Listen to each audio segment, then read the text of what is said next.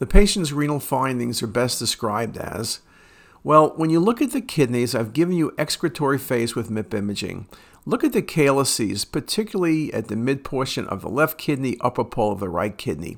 You see that little outpouching from the calyx, that golf tee type appearance?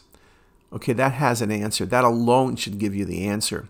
But then you'll also notice the spleen is atrophic. It's calcified, which means it's autoinfarcted, which means this patient has sickle cell disease. This is not lymphoma. It's not an infarct of the kidney. It's not transitional. It's classic appearance of papillary necrosis. Papillary necrosis is very common in sicklers, but that's the beautiful appearance.